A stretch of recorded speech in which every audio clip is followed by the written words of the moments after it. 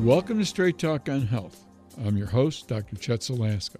Straight Talk on Health is a joint production with WGVU in Grand Rapids, Michigan. I examine the world of health, nutrition, exercise, diet, supplementation.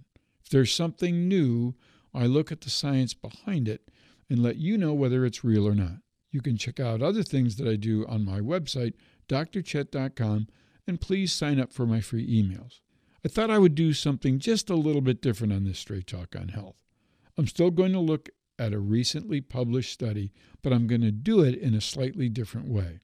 I'll certainly give you the details about the study as well as the conclusions, but I'm also going to include questions that I have as I read through the study. Here we go. Headlines in my newsfeed always get my attention when they are related to health. I try to stick to mainstream online media sources. Why? Because by the time it gets to the local station in Richmond, Virginia, or a newspaper in a foreign country, it's simply regurgitating the press release from the research group that originally did it. You don't often get enough details that way. This one came from SciTech Daily, one that I regularly use, and it was a press release from Queen Mary University of London. It was the headline that drew my attention. New study shatters vitamin D supplementation myth. Well, okay, that's going to get my attention. The press release talked about how vitamin D does not prevent fractures in school-aged children. Evidently, about 1/3 of children have at least one fracture before the age of 18. This apparently is a major global health issue because the health care to repair broken bones is not the same in other countries as it is here in the United States, thereby leading children to have permanent disabilities. Well, I agree with that. I think that's an important consideration. So where did they do this study? Mongolia. It was published in Lancet Diabetes Endocrinology in early 2024, and in that it's open access, you can find the study and read it for yourself if you so choose. Here's just some of the results. Almost 9,000 school children, aged 6 to 13, living in Mongolia, received a weekly oral dose of vitamin D. The students were supplemented and tracked for 3 years. 95.5% had a vitamin D deficiency at baseline, and the supplementation boosted their vitamin D levels into the normal range. The problem, as the researchers saw it, was that there was no impact on bone strength.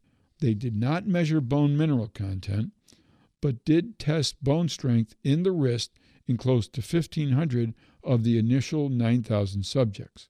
Their conclusion was that after 3 years, there was no difference in fractures in children with vitamin D supplementation and those taking a placebo.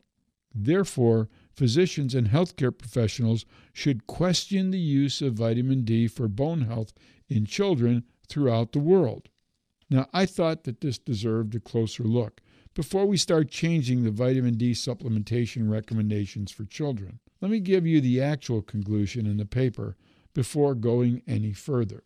Our findings suggest that weekly vitamin D supplementation without concomitant calcium supplementation does not have a role in the reduction of fracture risk in children. Well, where did calcium come from all of a sudden? It was mentioned throughout the study because vitamin D and calcium go together, but calcium levels were only tested in 100 subjects, and it wasn't discussed as a potential issue, which of course it is. I decided to check up on Mongolia, and specifically the city where the children lived, Ulaanbaatar. The weather is not hospitable in this mountainous country. They have winter close to 9 to 10 months a year and a brief, cool, and rainy summer. The lack of sunlight may explain the decrease in vitamin D levels. And that's unusual because more vitamin D would be made in a location that is close to a mile higher than sea level. Nevertheless, the cloudy conditions definitely seem to impact the vitamin D status.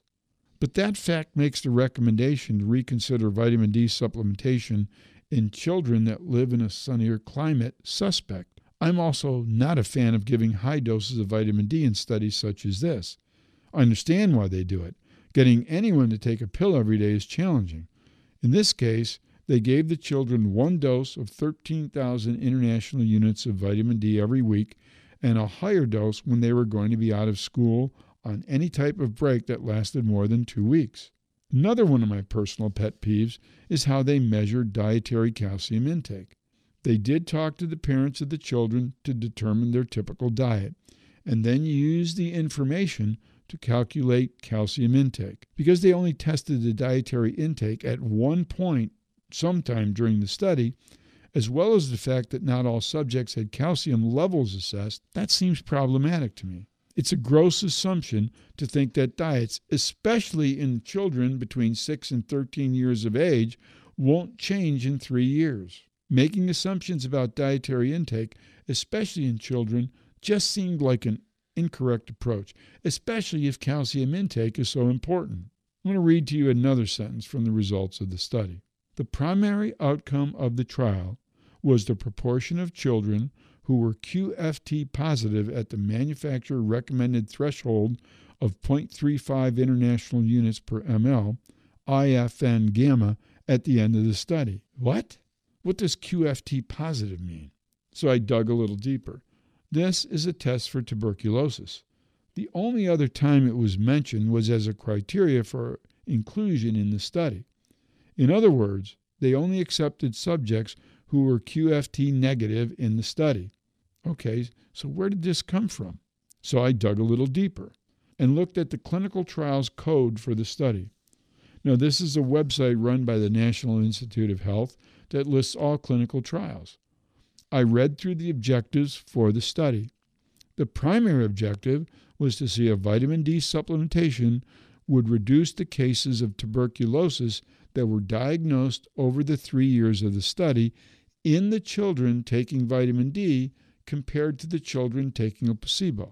There was no mention of any results related to that question in the published paper. Now, it may be that they haven't published those results yet, although that would seem a little strange. That was the entire purpose of the study, and it was important to report that finding. The question about vitamin D and bone health was included as one of the potential secondary outcomes to be examined in this clinical trial to begin with. It was number 6 on their list. It just seems odd that no result related to the primary purpose of the study were reported at all. I could not find results related to tuberculosis anywhere in PubMed from this study. There were other studies by the same research group on the use of vitamin D in tuberculosis and other respiratory infections, but not a word so far from this study. Well, what do we think now? Well, we can only use the information that we have available as of the recording of this podcast. And up to this point, there is no mention of a study on vitamin D impacting the development of tuberculosis in Mongolia. Now, it may be that SciTech Daily uses artificial intelligence or some other form of selecting articles to promote their news feed.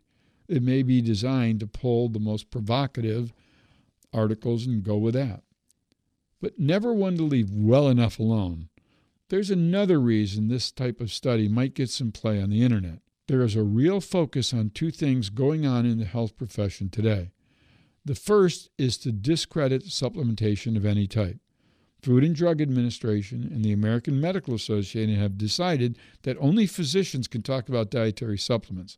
And second is that all they are saying is that there are no regulations that the government controls the dietary supplement business, which is false, and every supplement you take is the cause for any issue you may be experiencing. Look, based on the study I've reviewed here today, there's no reason to change vitamin D supplementation. The primary purpose is to boost the immune system. Almost as important is to benefit the skeletal system. But in order to do that, there has to be enough calcium in the diet, either from food or from supplements. As for time, I'm all out. So thanks for listening. This is Dr. Chet Zelasko saying, health is a choice, people. Choose wisely today and every day.